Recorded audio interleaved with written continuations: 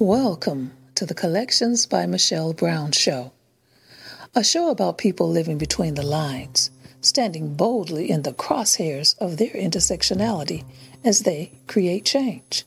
This episode is brought to you in partnership with the Center for Peace Counseling and Holistic Healing Services.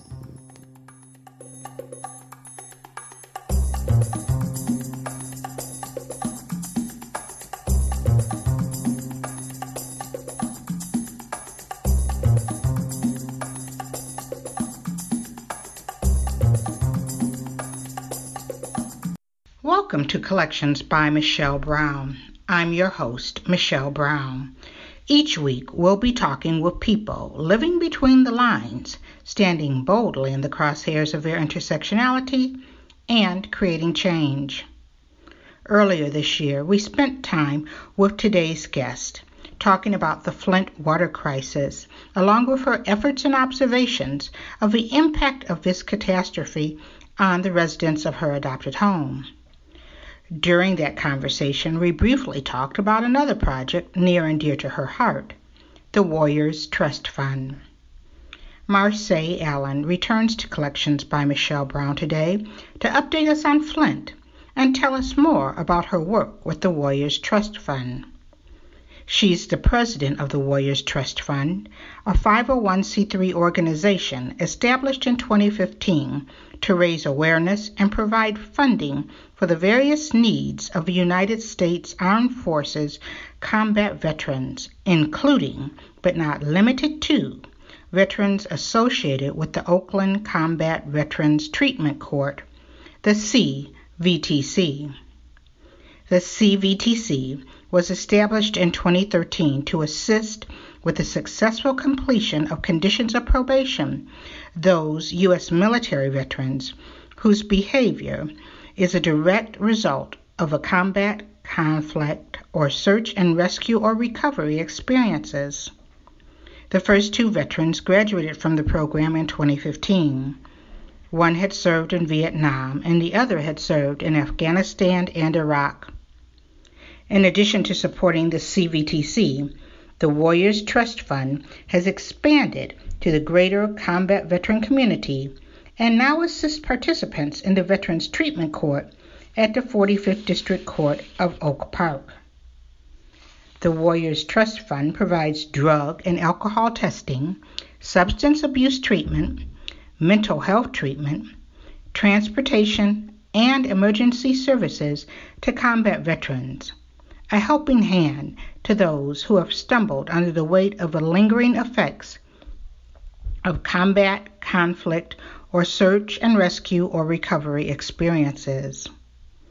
100% of all funds raised by the organization goes towards supporting combat veterans in the criminal justice system. These military veterans have honorably served in the U.S. Armed Forces and National Guard. We honor them this November. They are deserving not only of our thanks for their service, but our support and, when necessary, assistance in their reentry to our families and communities. Marseille, welcome back to Collections by Michelle Brown. Thank you for all you're doing. How are you today? I'm doing well. Thank you for having me again. Yeah. Before we get into the Warriors Trust Fund, it's been a year since what I call the election we want to forget. And, and here in 2017, we saw some incredible things happen. We've got two new Democratic governors. In Virginia, someone who had stood up against wanting to impose restrictions on the transgender community was defeated by a transgender woman. We've got two African-American women who are lieutenant governors. Andrea Jenkins in Minneapolis was the first transgender woman of color elected to the Minneapolis City Council. There's been so many things going on. And in your adopted home of Flint, Mayor Karen Weaver, I think there was 17 people who came in this election. she prevailed, and many of the people who have been on city council, guess what? They aren't there. They won't be back. But the question still goes on, what's going to happen to Flint? Because that was a big thing about part of the reason why this whole sitting back, and I know that you are an observer of politics and looking not only nationally but locally. What did you see from yesterday? And can you just share your thoughts from not only a national perspective, but then bring it back to Flint? Of course. And you have to excuse my voice. I believe I'm starting to get sick. But I think nationally people woke up. I really think that you had a lot of apathy, empathy, however you want to put it, during the last election, and people were turned off. They were turned off by the mudslinging. They were turned off by the nastiness. And a lot of people did not vote at the top of the ticket, which really hurt, particularly the state of Michigan. Because, as you know, I believe we only lost, I shouldn't say we, but Hillary Clinton only lost by 10,000 votes in the state of Michigan. But 33,000 people in the city of Detroit alone did not vote at the top of the ticket. 90,000 didn't vote at the top of the ticket in Michigan. So it made a huge difference in a national election. I think over the past year we saw what not voting at the top of the ticket really did to this country, and it's probably done, if not long-term damage, possibly permanent damage. I think yesterday was a wake-up call for this country. It was a wake-up call for racists and bigots and homophobes. It was a wake-up call for everyone who has any hatred towards true freedom. And I'm very proud of what happened yesterday, and I expressed that on social media. It's like, hey, I like how this equality looks on you. It's looking good. It's a resistance movement. I think that we've hit a point in this country where we've gotten low. We've hit a low point, probably not rock bottom, but a low point, and we can only go up. And I think we could actually make it better than what it was when it was handed over to this current administration. And it was doing pretty well at that time. I think we can do even better than that, because I think people are there's more solidarity. Did you find, I know that I saw one report of Cleveland who not only had been Democrat, but he jumped ship, said he was going to be Republican, and he really embraced 45's language, and he said, he was standing up for white people. And, part of this has really bothered me because, we all look at this, and I wanted to say to them, tell me that you and your peeps, that your family members really aren't for this. And in this election, to have this guy who sort of like took the step out and he got defeated, that sort of made me go like, okay, all white people aren't just out for themselves. And I don't want to feel that way, but there was a part after this election where I felt, this is the same old stuff. They're after their own best interest, and they're going to throw everybody else under the bus.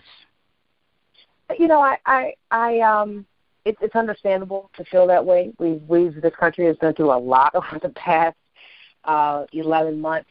It's absolutely amazing what we've been through, and people have a lot of negative imagery of not only where the country is headed, but of each other.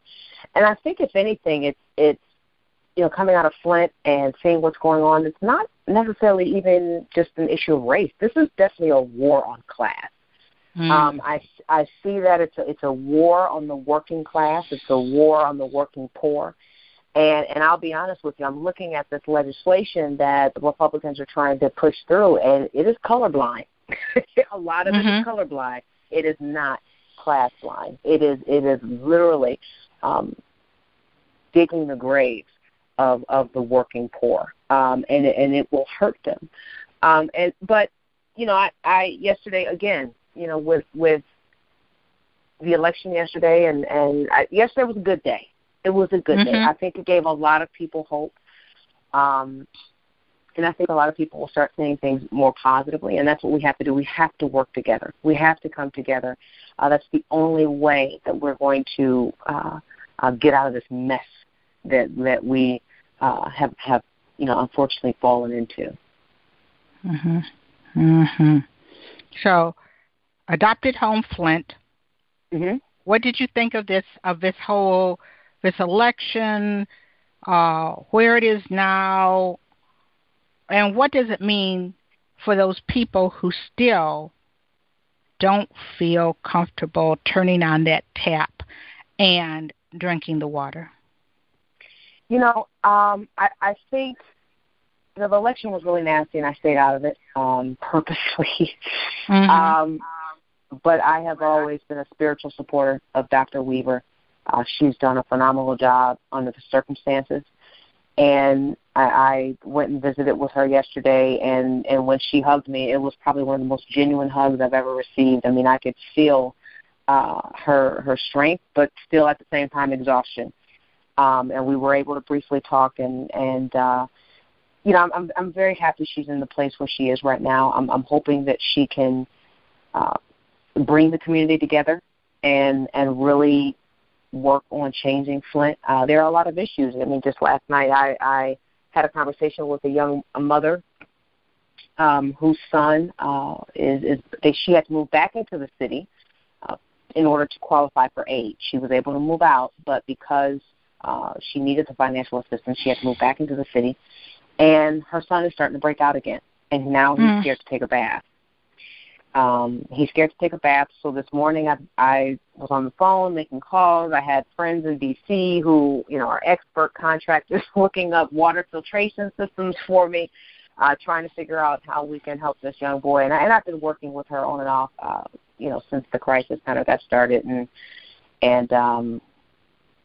it's still bad. The pipes in her area have not been replaced. It's considered, quote unquote, a good part of Flint. But she lives down the street from one of the schools that had the highest lead percentages.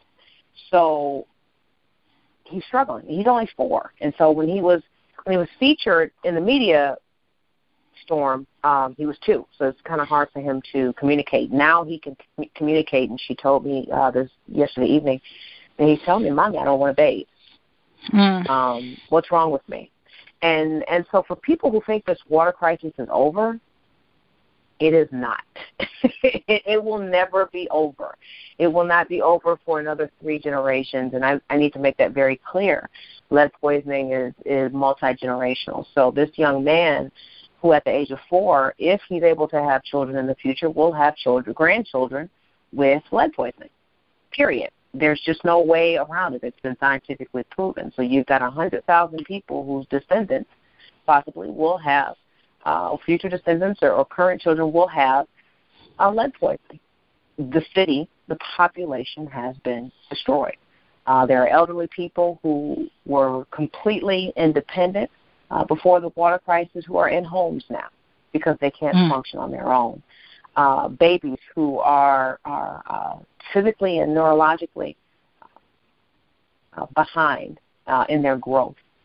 So, and hearing that story last night of this young boy and speaking with his mother, it hit me again. I know the crisis is not over, but I take advantage of the fact that people don't know around the world, and I don't really think about it. But, it has to get out that the crisis is not over, and we're all doing what we can in our own ways to assist with that.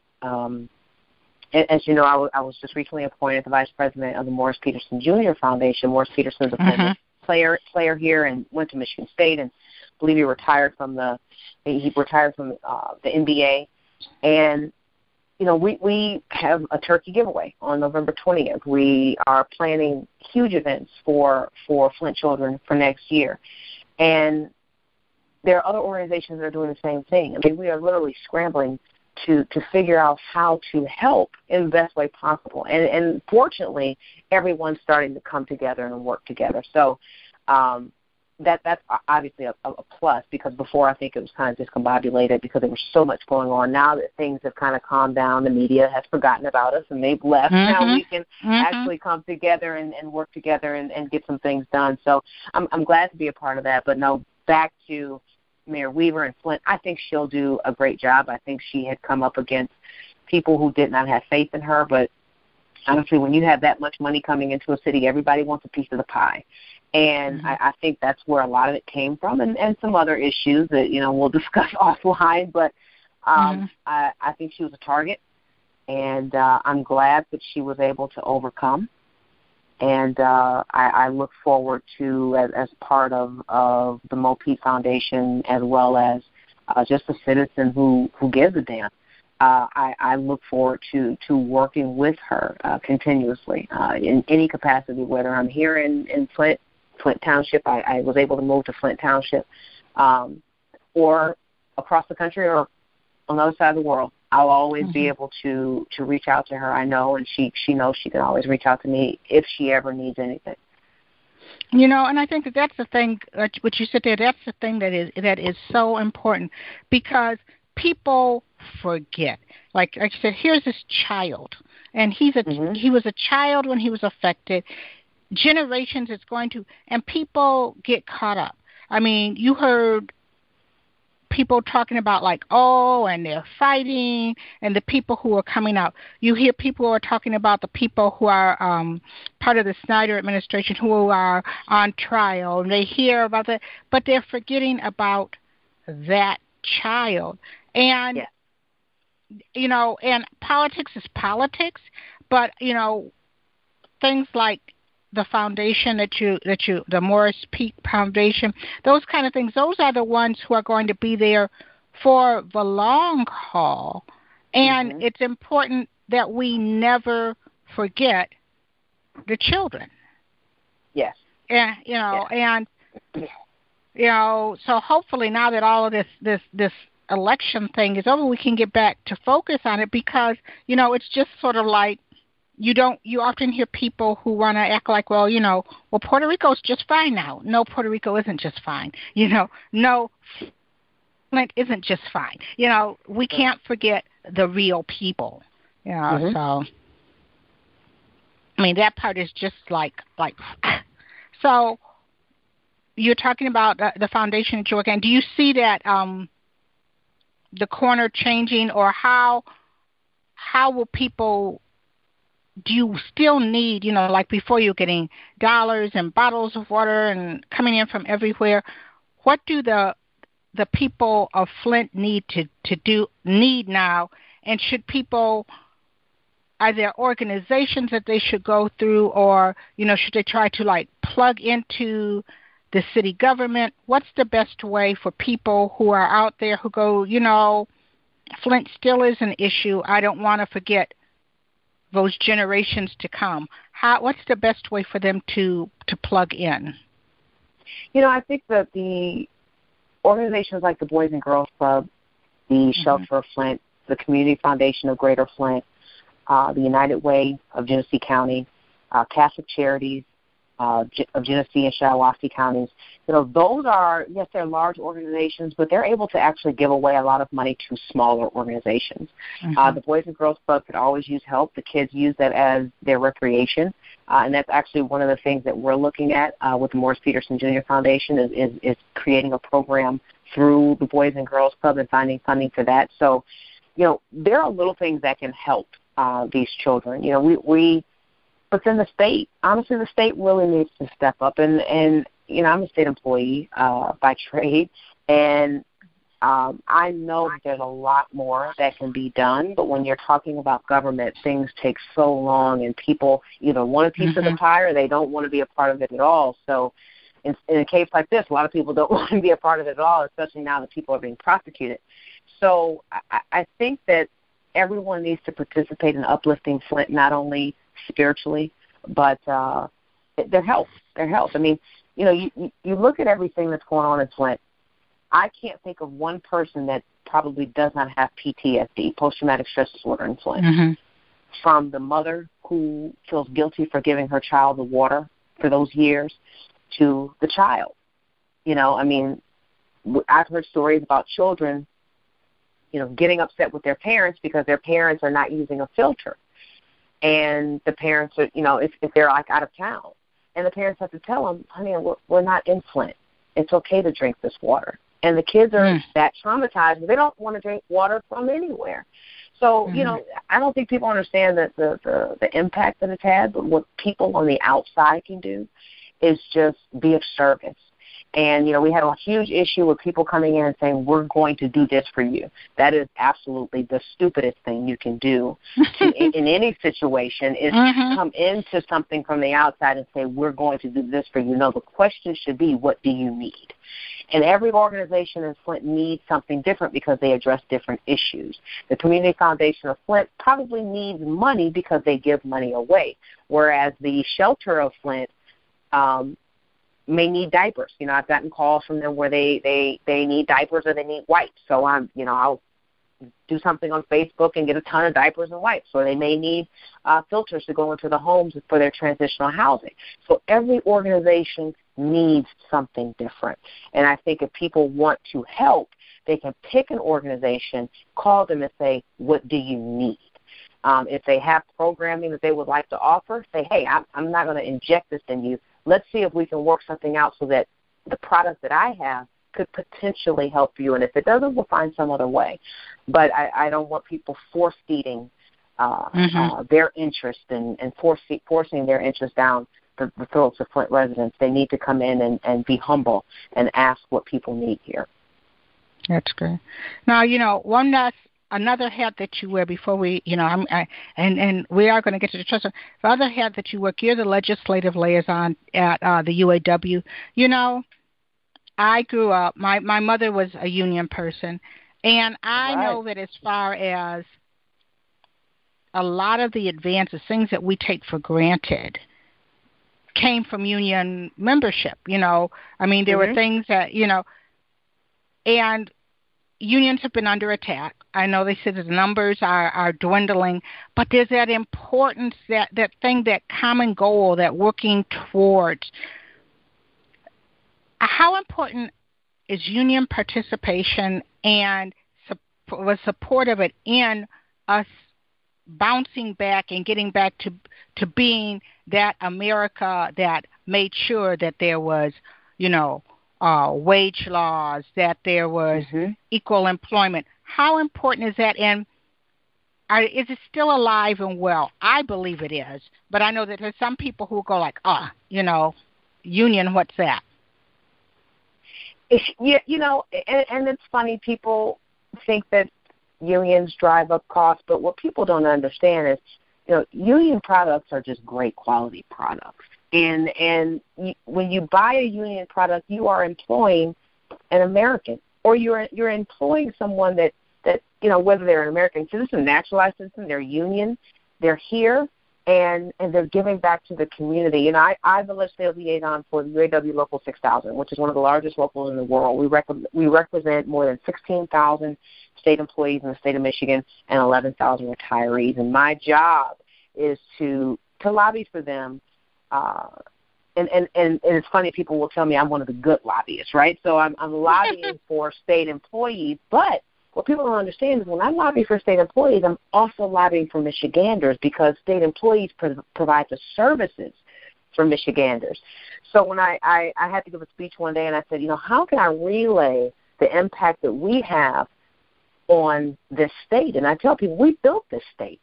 We are the probation officers that protect the communities. We are the aides that care for our veterans in the veterans' homes. We are the Secretary of State employees that make sure that you're eligible to vote and you get your license. We're the DNR employee that makes sure that our forests are clean and our beaches are beautiful. State employees in the state of Michigan work hard 24 hours a day, and that makes this state great. And that's what I don't think people understand, is that it's not just, it's not just auto. We have to protect our auto folks. We have to protect the people who provide the supplies for our auto folks. But it makes our economy stronger when we buy American, when we support American workers. It just makes our economy stronger. And you have a better quality product. I believe there's some ridiculous number that 90-some-odd+% of our seafood comes from out of the country. Why? Why? And you notice what's getting recalled, right?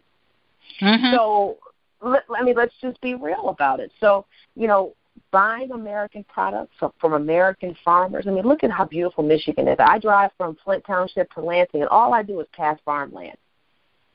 There's so much that we can do, and I think unions are the backbone of this country. We protect the working class, and in protecting the working class, we actually protect everyone else. And so it's my job is very important to me. I take it very seriously. Sometimes I don't sleep at night because I'm thinking about what I have to confront the next day in the legislature on some stupid bill that could hurt not only union workers but Michiganders in general. I mean, there are bills out there. For example, it's been all over the news lately that the Senate Republicans want to they're addressing having guns in schools, daycares, and hospitals. That is absolutely the craziest thing I've ever heard of in my life. Mm-hmm. After a mass shooting, you want someone to be able to carry a gun into a school district. There's just no excuse for that kind of stupidity. And what people don't understand is that for UAW, we're state workers, but see, that affects us too. Mm-hmm. And so we go out and we lobby on behalf of not only state workers, but Michiganders as a whole, because every Michigander in this state has to interact with a state worker at some point, whether it's Secretary of State, whether it's DHHS, Department of Corrections, whether you're a victim or an offender, Department of Natural Resources, Attorney General's office. I mean, we represent state employees in every office, in every state office, in every county. So Michigan, we touch everyone's lives. And so that's why I think unions are important, because people have to understand it's not just, cars and construction, but it's actually, Puerto Rico, those are our sisters and brothers. Their state workers are UAW as well. They're unionized. And we've been working to raise money for them. So it's across the country. I believe the unions are being strengthened now because of the attack on the working class. I think the unions are gaining more strength because people are starting to recognize that they're targets and that there is a better way to earn a living and to earn a livable wage in safe conditions. And that's what we have to also be concerned about, is making sure that our workers are safe so they can go home to their families at night. And that's what the union does. We fight on behalf of all employees. And what people have to remember is that when we're fighting on behalf of union workers, the managers, the supervisors, they benefit as well, because what's safe for us becomes safe for them. When we get raises, they get raises. They get raises. When we make a quality product, they can buy the quality product. So it's a never-ending cycle, and I don't understand the attacks on unions, because the union is what makes the country strong. But we're going to prove that again, because if anything, the attacks against unions have brought the various unions together. Definitely here in Michigan, the attacks by civil service has brought the unions here in Michigan together, and we're working closer than we have in more than 2 decades. So I'm pretty excited about the work that I do as a legislative liaison, and I love working with. I was meeting with colleagues in various unions on yesterday. I love working with them, and I'm looking forward to what we have in store for this great state. I think we're going to do some really good things next year, particularly with the election. I think we'll be okay. And that's really, because if you stop and you think about, when you think of and I can remember hearing stories, but I also remember that, they're talking about making America great again. But I know that some of the things that my mother, as she got certain protections and things in the workplace, and then my father also became a municipal employee, and he had a union, that's what allowed them to provide for us so that, the next generation could do a little bit better. And now you're going to attack that. It's just like, exactly. Let's do a reality check here first, folks, and do it. Well, Marseille, we're going to take our first break here on Collections by Michelle Brown, and then we're going to come back and talk about the Warriors Trust Fund. So we will be right back. My guest today is Marseille Allen, and she is with the Warriors Trust Fund, and we'll be right back.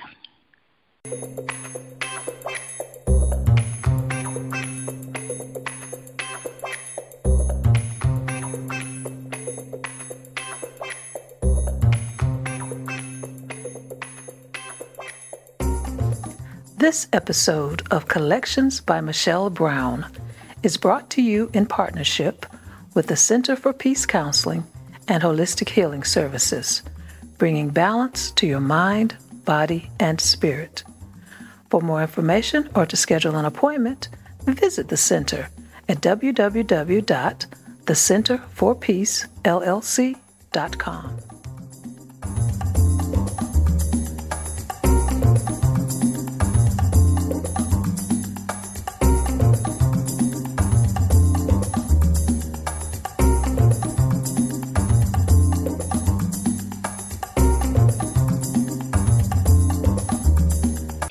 And we're back here on Collections by Michelle Brown with the president of the Warriors Trust Fund, Marseille Allen. You know, this is November, and in November we tend to think about our veterans.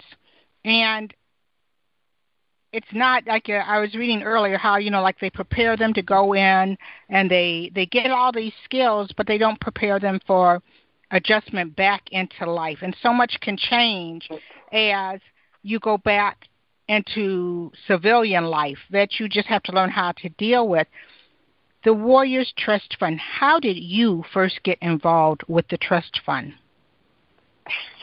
Well, unfortunately, I have to give a lot of credit to the Michigan Department of Corrections.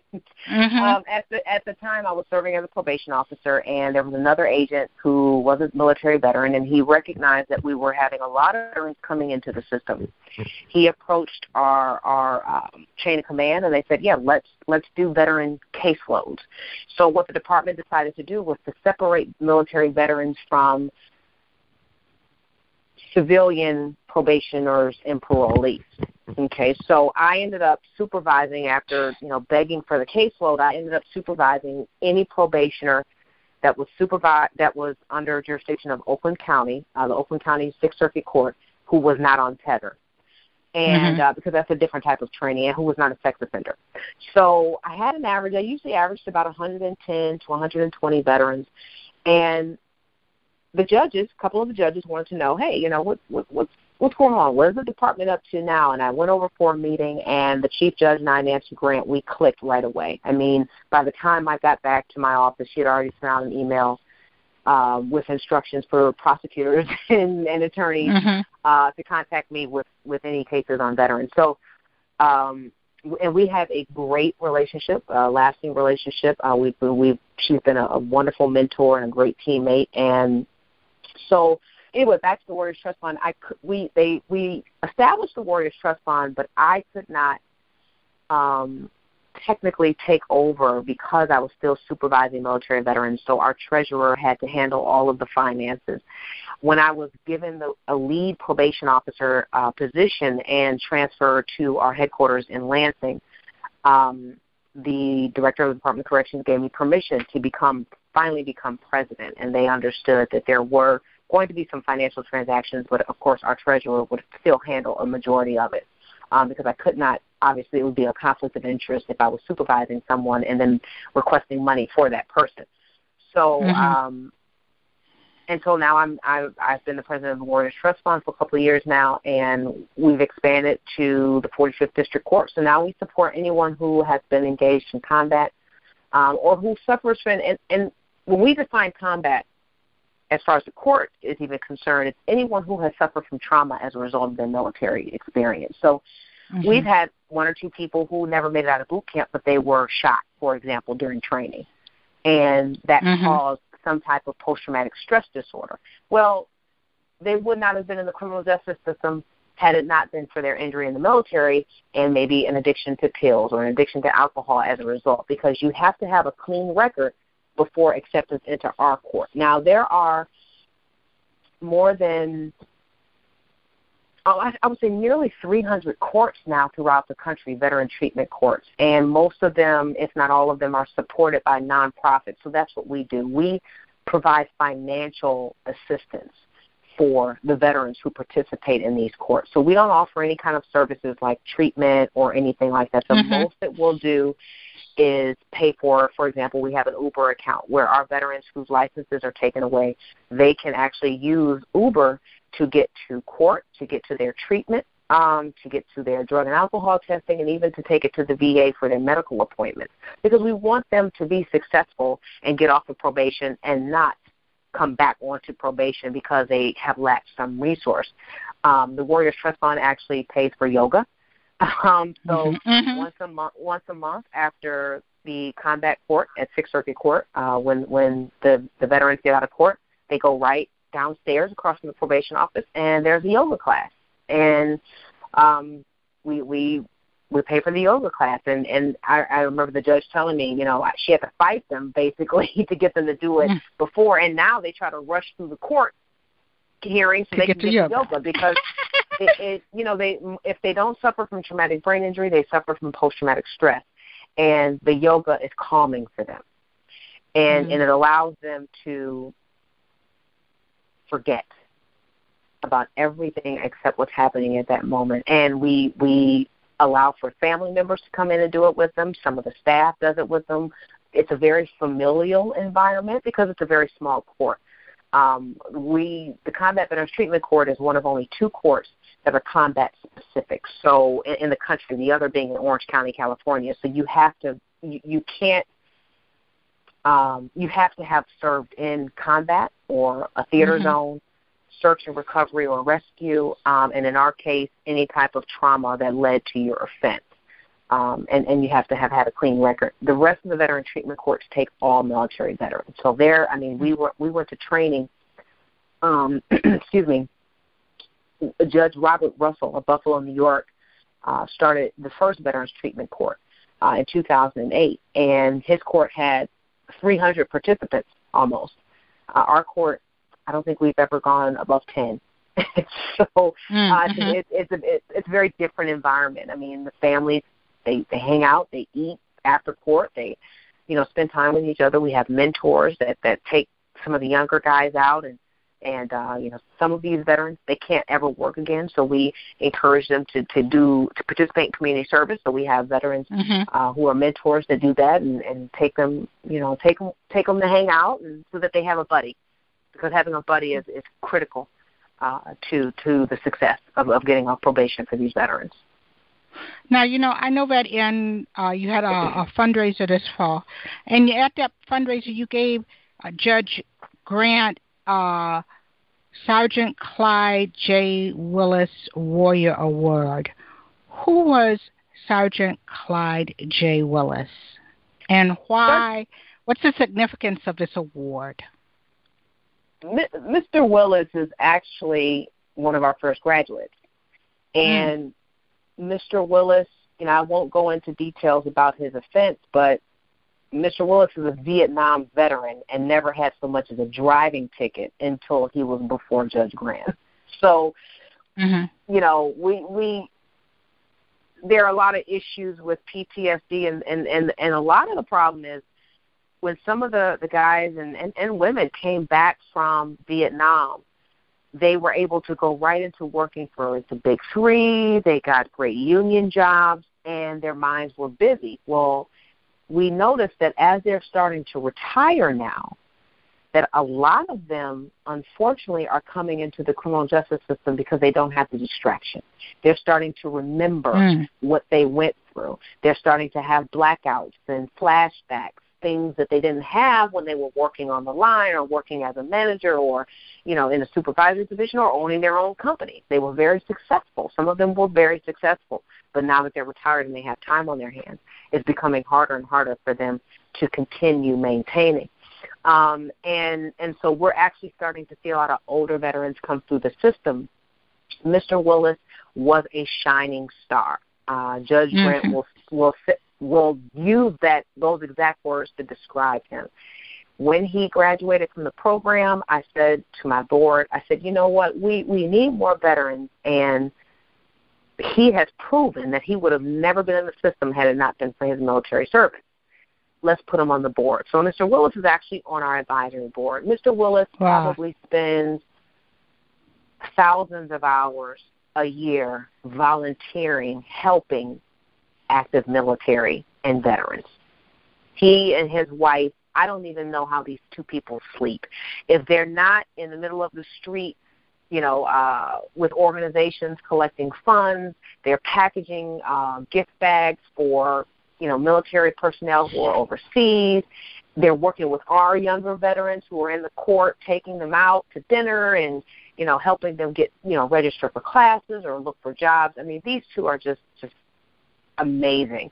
And so I could not think of anything. I mean, I didn't even try to think of who to name the award after. I knew it needed to be awarded, named after Mr. Willis. And so the first, he received our first Warrior Award, but Judge Grant received the award named for Mr. Willis. And the probation officer who actually replaced me when I was promoted, Denise Reeves Cook, is just as passionate as they come. And my veterans, they always would follow up with me and shoot me a text message and say, I was scared when you left, but I love Agent Cook. She's awesome. She's, very attentive. And so she was the recipient of our Distinguished Service Award just for her passion and her continued commitment to the veterans of the court and to veterans all over Oakland County and to Michigan. So, the Michigan Department of Corrections was very proud of her, and I'm honored to have been able to work by her side and to continue to work by her side in this capacity. But that's why we named the award after Mr. Willis, because he literally is a shining star. He is a prime example of what can happen when court systems and judges and prosecutors and defense attorneys and probation officers and case managers work together to make sure that our veterans are given something in exchange for their service. Judge Grant would get a lot of flack for having a combat court, and people would say, "Why are you giving them special attention?" She'll openly say, "You go stand in front of a bullet and give your life to someone you don't know, and then tell me you don't deserve something." They don't get their records aren't expunged. We work to rehabilitate them. So, for example, we'll have a veteran come in. He may have an alcohol problem. Instead of sending him to jail for a year, he'll do his mandated 30 days, and then he'll go right to the Battle Creek Hospital for 6 months and get treatment. So it's a different process. It's the same ending. It's just a different process because they have different resources. So, I would say the same thing for people who criticize any type of extra, quote unquote, that we give a veteran. You stand in front of a bullet for a country that you don't know, and then come back and tell me that I'm wrong for doing what I do, and then we can have a conversation. Until then, shut up. And I'm very blunt about it, because it gets to a point where you're almost offended that people don't recognize that these people are fighting for you and don't know your name. They will never meet you, but they will still go across the world to fight on your behalf and on behalf of this country. And I think that if they are suffering from trauma that leads them to behave in a way that is not like them, that the criminal justice system should at least step up, and which they have been doing across the country, and address those issues. And I'm very proud to be a part of that movement of protecting our veterans. You made a point. I mean, because recently I've talked to people who are talking to caregivers, and they're talking about people who are aging, and even talking about veterans who are aging, and where they expect to see someone who's suffering from PTSD or the effects, like if they came into the hospital and they were doing it. But when you were talking about how, how they were okay, they've been working, and it was after they retired and they had this time that they started to come back. Has there been any connection with the court and this observation, this knowledge that you've come up with, and some of these agencies that, this is a symptom. This is a way that they can identify that something is wrong, that the person doesn't have to show up at the Veterans Hospital or have a physical, but that this is something that even as you're thinking about someone when you retirement, that maybe that's a conversation that needs to come up with a veteran. You're retiring. You're going to have some more time on your hand. This could come up, and this could be how you're feeling, and that this might be symptomatic, that maybe you need to talk to someone to get some type of assistance?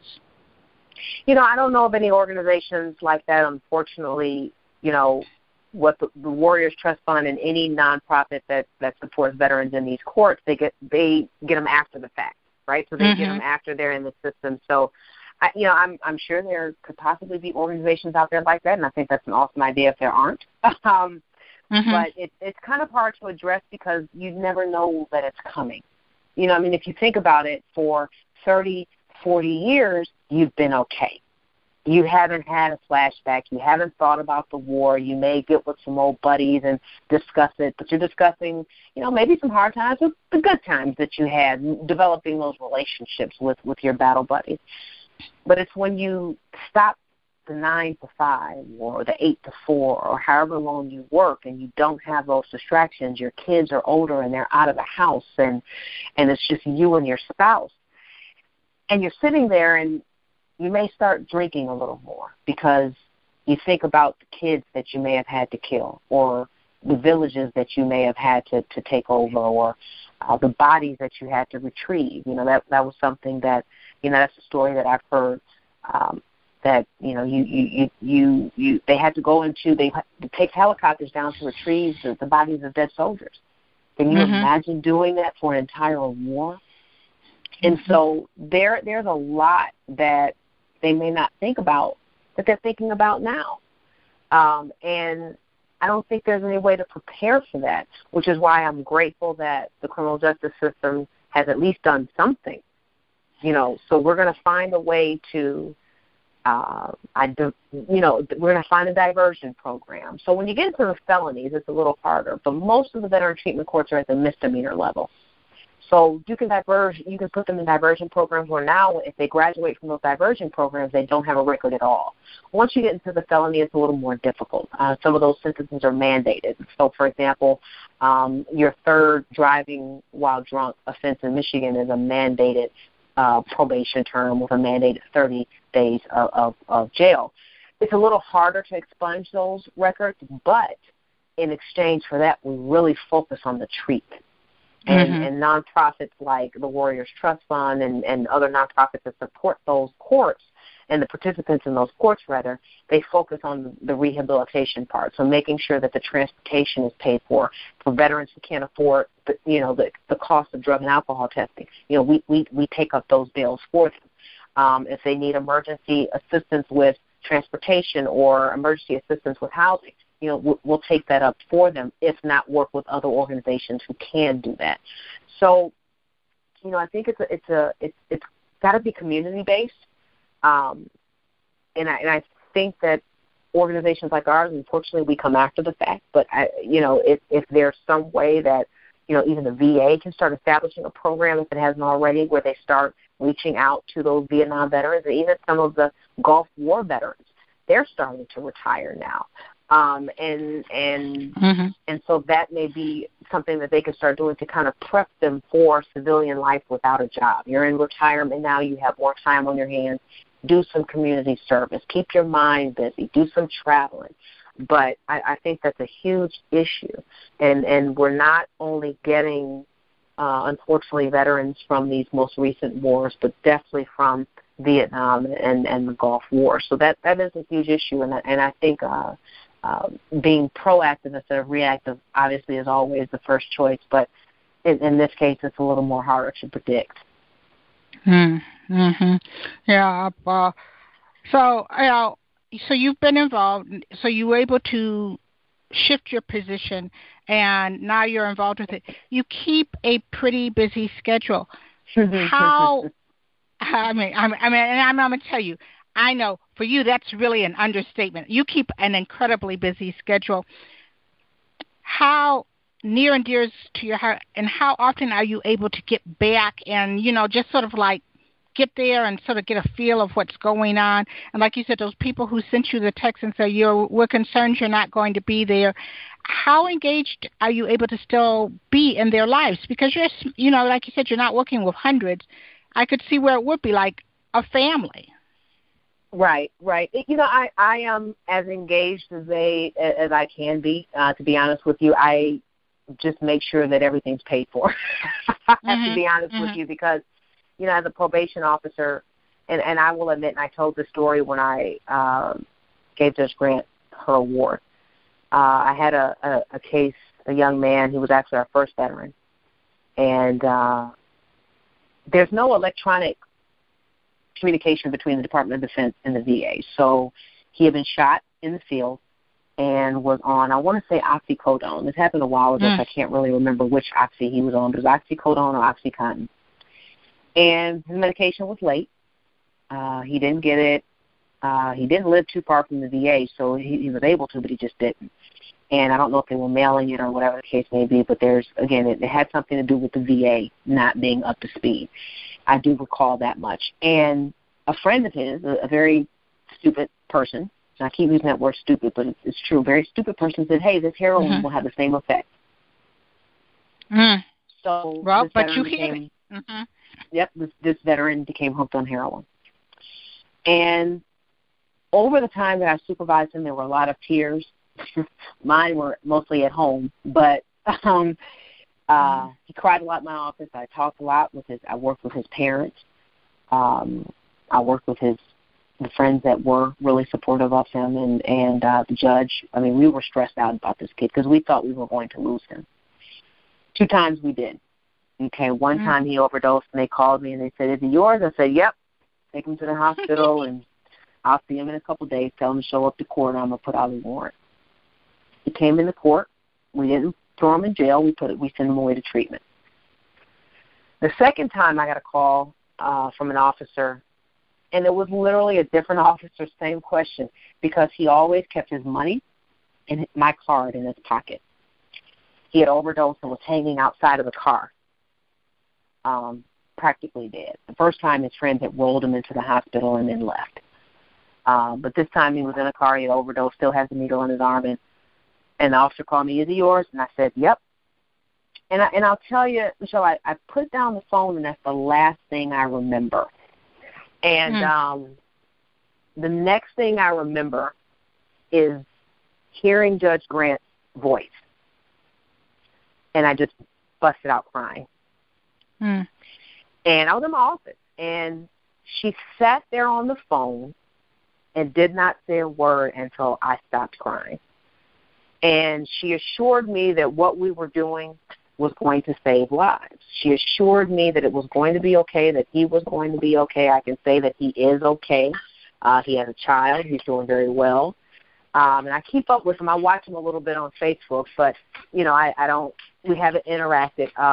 But I watch him, and he is doing well, and I'm sure he has setbacks. Everyone has setbacks, but he looks to be doing okay. But she assured me, and it's very stressful. And I knew that I could only last so long doing that. I would get calls at 3 o'clock in the morning. I had one veteran call me. He was in the woods somewhere with a bottle of whiskey and a gun. And I had to talk him down.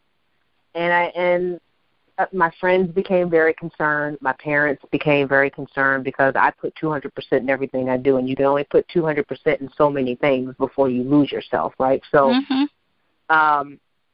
I was actually glad to get the promotion and glad to kind of step back from it because I could probably have more of an impact being able to financially handle things rather than being physically there.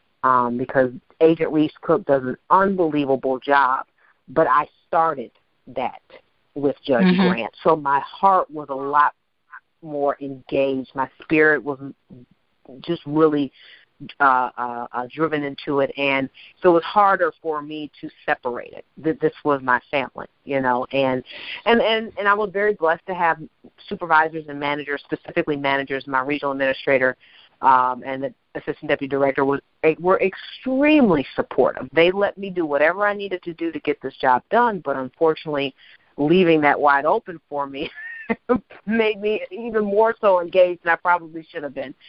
And it is draining. It is draining. And you're right. I am overwhelmed and I'm tired. But, my mother always taught me, and my mother. My mother always taught me you live to give. And I think if everyone on this earth gave a little bit, it would be a lot better. And so I'm making up for some people who are selfish, but, But, yeah, I mean, it's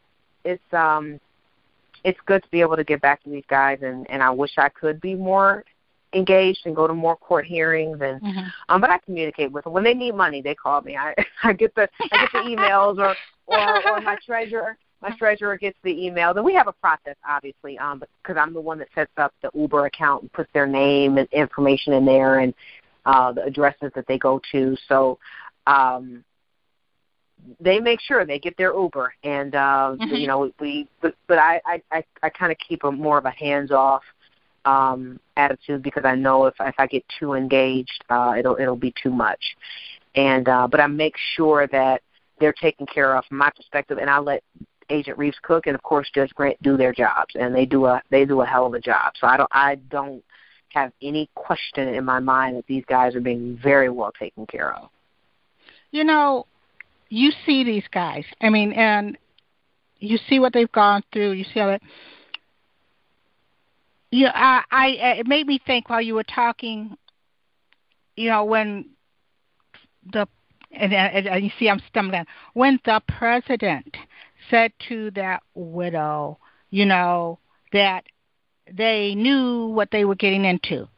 You know, he knew what he signed up for. Mm-hmm. You see these guys. Do they really?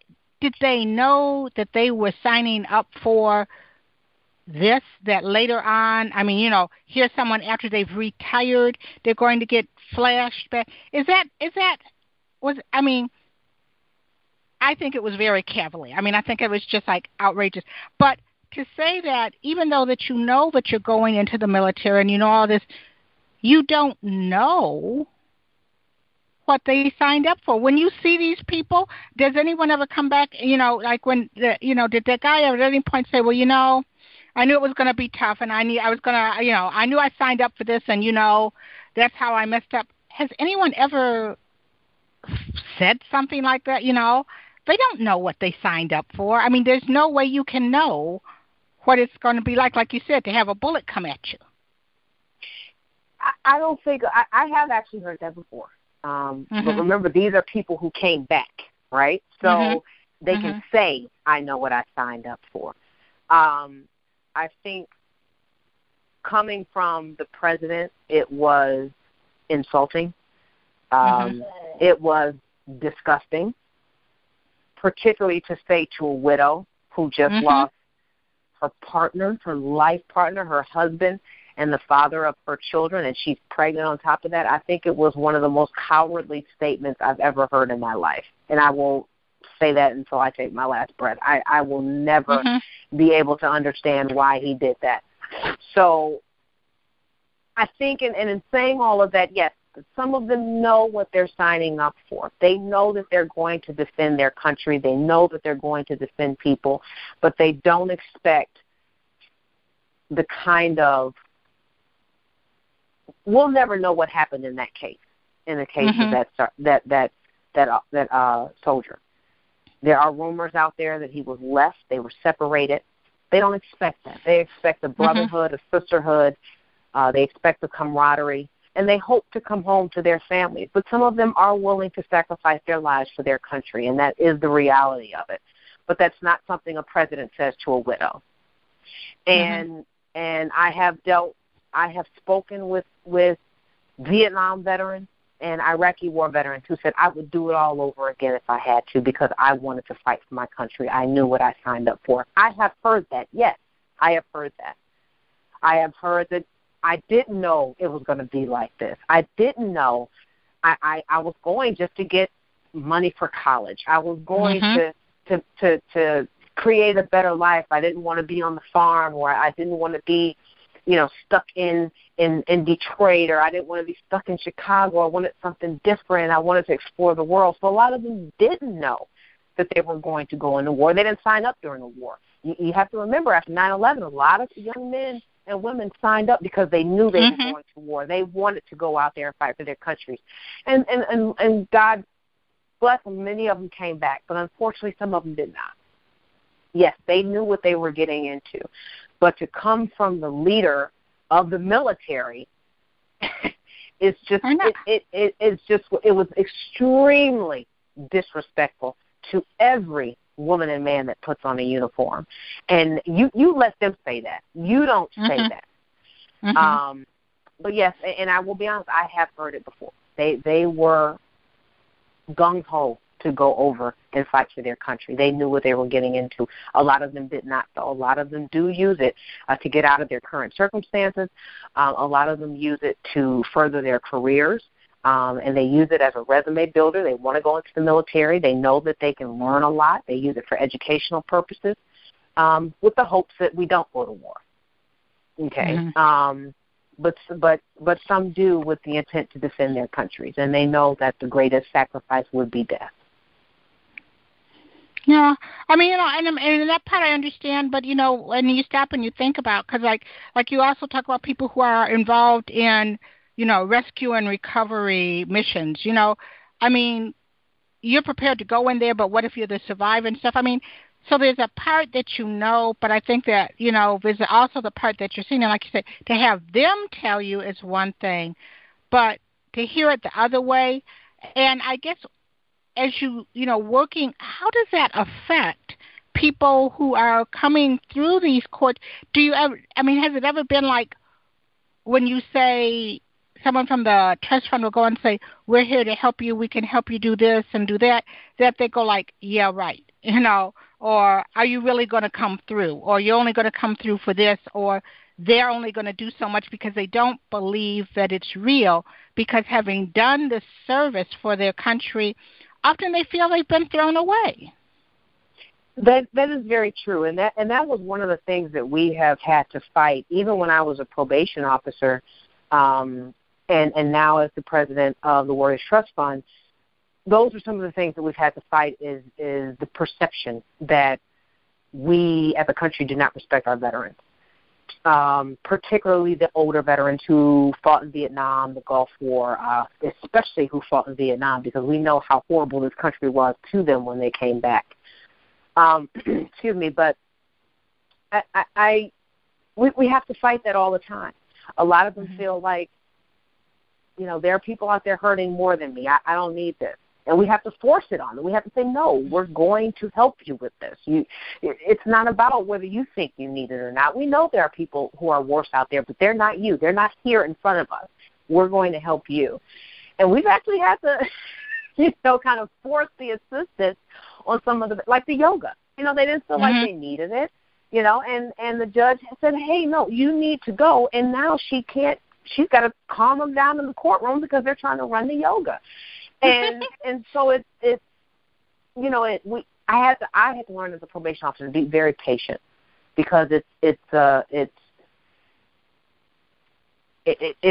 I fought for my country, and there are a lot of guys that didn't make it back, and there are a lot of guys that are hurting worse than I am.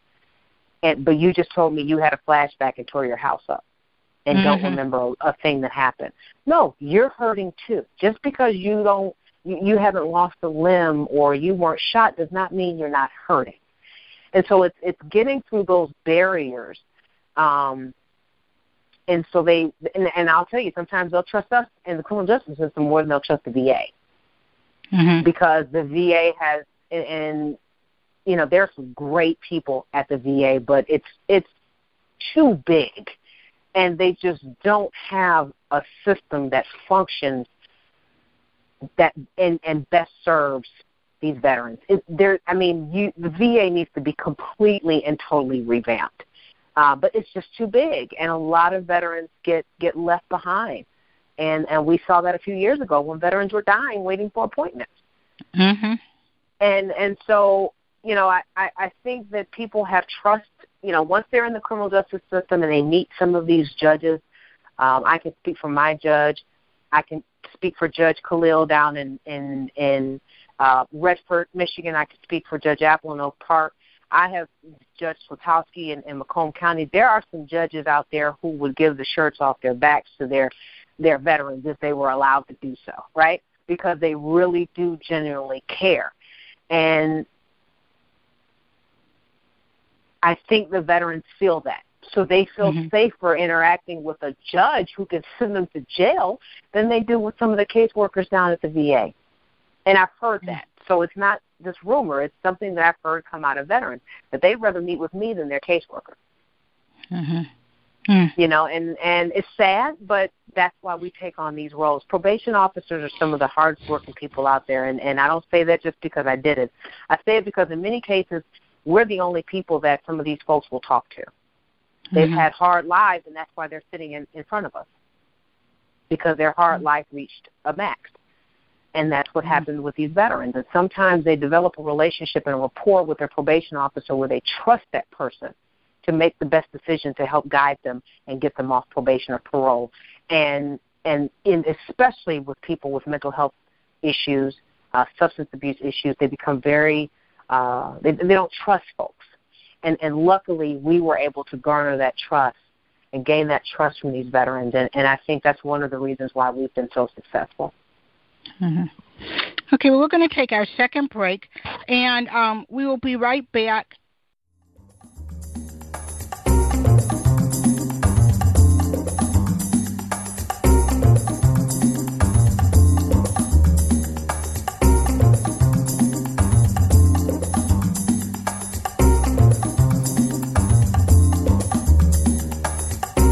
Collections by Michelle Brown airs every Thursday at 7 p.m. You can subscribe now and listen to the podcast on Blog Talk Radio, iTunes, Stitcher, or SoundCloud. Be sure to like the Collections by Michelle Brown Facebook page and mark your calendar so you never miss an episode.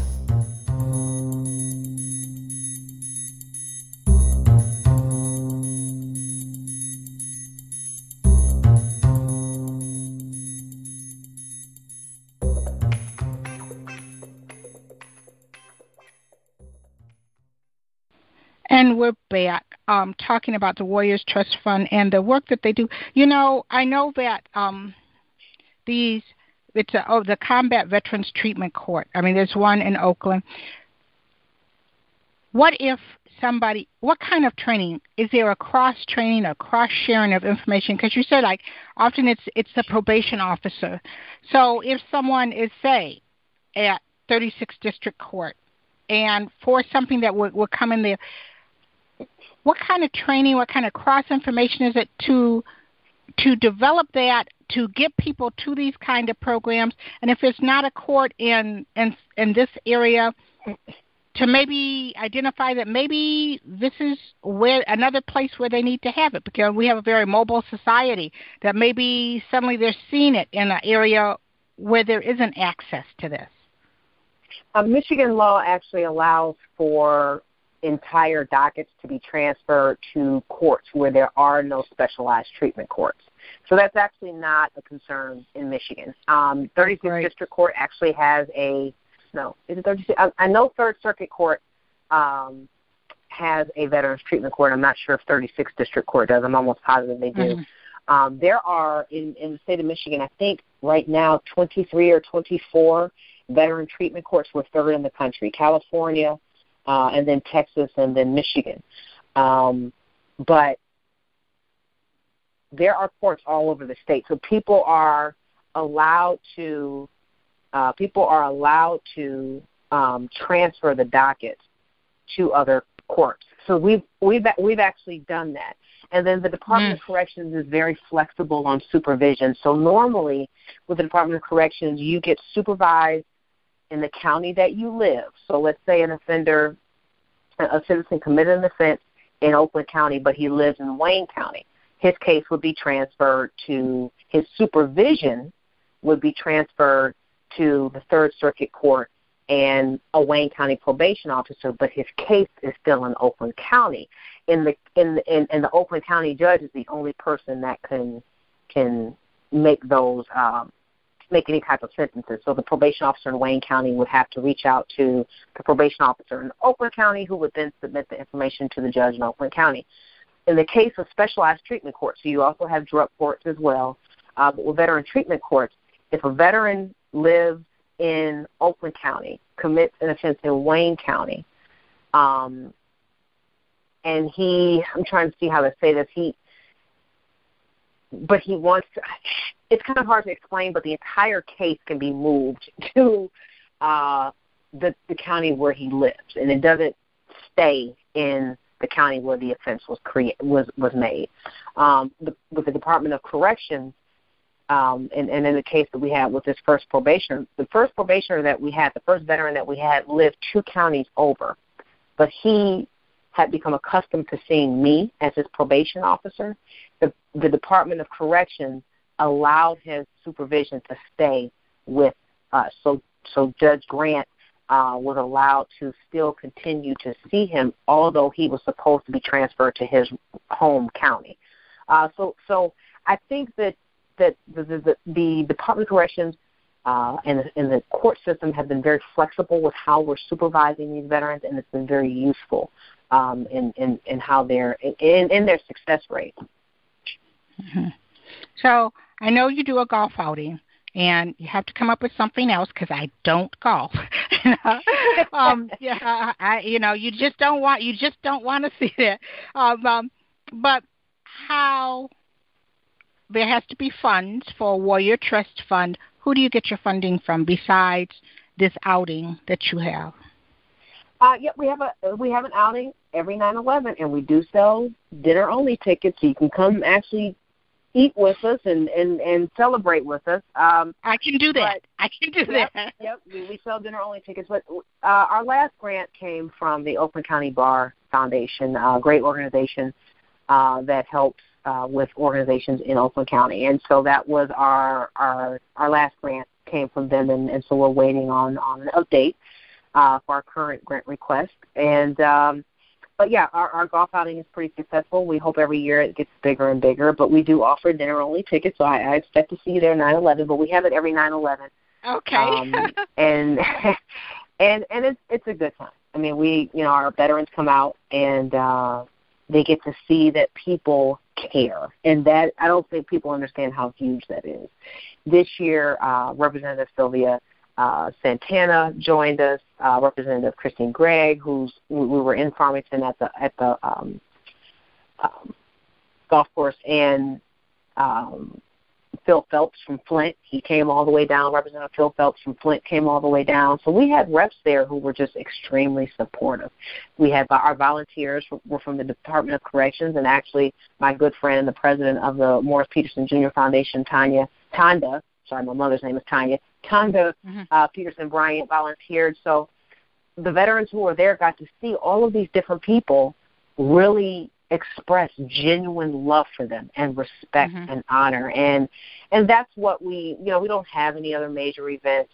That's our one big event. And that to me is enough, because it's even at the golf outing, it's a more of a familial environment. Everybody's very friendly. Everybody's hugging each other when they get introduced, because we know why we're there. We're there to support these veterans. So, we're looking to possibly apply for more grants, but right now, we're so small. We don't require a lot of funding, but any donations are always greatly appreciated, and they always go to the veterans. We don't have any overhead or anything. We're good to go. Mm-hmm. And if people, because this is coming at the time of year when people are thinking about not only their year-end giving, but ways that they can volunteer and continue to give into the next year, and who knows, even legacy donations. There might be someone who will say, there, but for the grace of God, I would have been that veteran. If they want to contribute, what's the way that they do it? Well, if they would like to, if we have any military veterans out there, men or women, who would like to be mentors. So every Veterans Treatment Court has a mentor, and you basically become a battle buddy for the person who's serving the probation term. They can contact the Judge Grant's chambers at Combat Veterans Treatment Court, or they can contact Agent Denise Reeves-Cook at the Probation Department with the Michigan Department of Corrections. She's at the Pontiac Probation Office. And there's a screening process. The judge will meet with them and we'll see who they can team up with. But because we're combat and trauma, we like people who have actually served in combat, but if they haven't, that's fine. If they just want to give back, we are more than willing to do that. And the requirement is minimal. They do have to attend some court hearings with their mentee, and they have to serve as a resource for their mentee. And a lot of our veterans who graduate come right back and serve in that position, so it's pretty awesome. And that's why we've been able to have such a family-oriented environment And then they can go on our website if they want to donate financially, the warriorstrustfund.org. They can go right to the donate button and be rest assured that their money is going to go towards helping these veterans. And again, on 9/11, we have our golf outing at the Glen Oaks Golf Course, which is an Oakland County public golf course in Farmington Hills. And so people can check up on our website. We'll have that information up soon, and they can register. But again, it'll be on 9/11, which I believe is a Tuesday in 2018. And so we look forward to a bigger and better event. But again, if people just want to donate, they can go on the website and donate. They can also go through PayPal. And so I appreciate that. But we're not, we're a small organization. We don't need millions of dollars to operate. We just want to take care of the guys and the men and women that we're trying to help. Well, Marseille, I want to thank you again for all that you do and for your opinions. I always value your opinions. I love following you on Facebook because it's like, I got to get in her suitcase. I mean, she's just doing it, I mean, I think that, you give 200%, if everyone would give, if people would just give 100% towards something that they really believe in, we could really make a difference and change this world. And we're on our way. But, Marseille, I want you to feel better. Don't be sick, Don't be sick. I hope to see you in person sometime in the near future. Again, thank you for all you do and for, again, coming back to talk about not only Flint and reminding us that there are still people who are affected and will be for generations, and not to forget them. And not to forget our veterans. We have to do more than just sort of say, thank you for your service. Yeah, we should say that, but then be there. So, Marseille, thank you. And thank you so much for having me. Okay, well, you have a great night. Feel better. Thank you. Okay. All right, so. Have a great night. You too. Okay. Well, we've come to the end of another edition of Collections by Michelle Brown. You can listen to this podcast and any of our archived podcasts by following us on iTunes, Stitcher, Blog Talk Radio, or SoundCloud. We have a Facebook page. Please be sure and like that. And we'll also post a lot of information about that. And remember, September 11th, 2018, get those golf clubs going. There is a golf outing to support Warriors Trust Fund. I want to thank you, our listening audience, for being with me tonight. And I look forward to talking to you next week when I'll bring you another amazing individual who's living between the lines, standing boldly in the crosshairs of their intersectionality and creating change. That's right here on Collections by Michelle Brown. Thank you.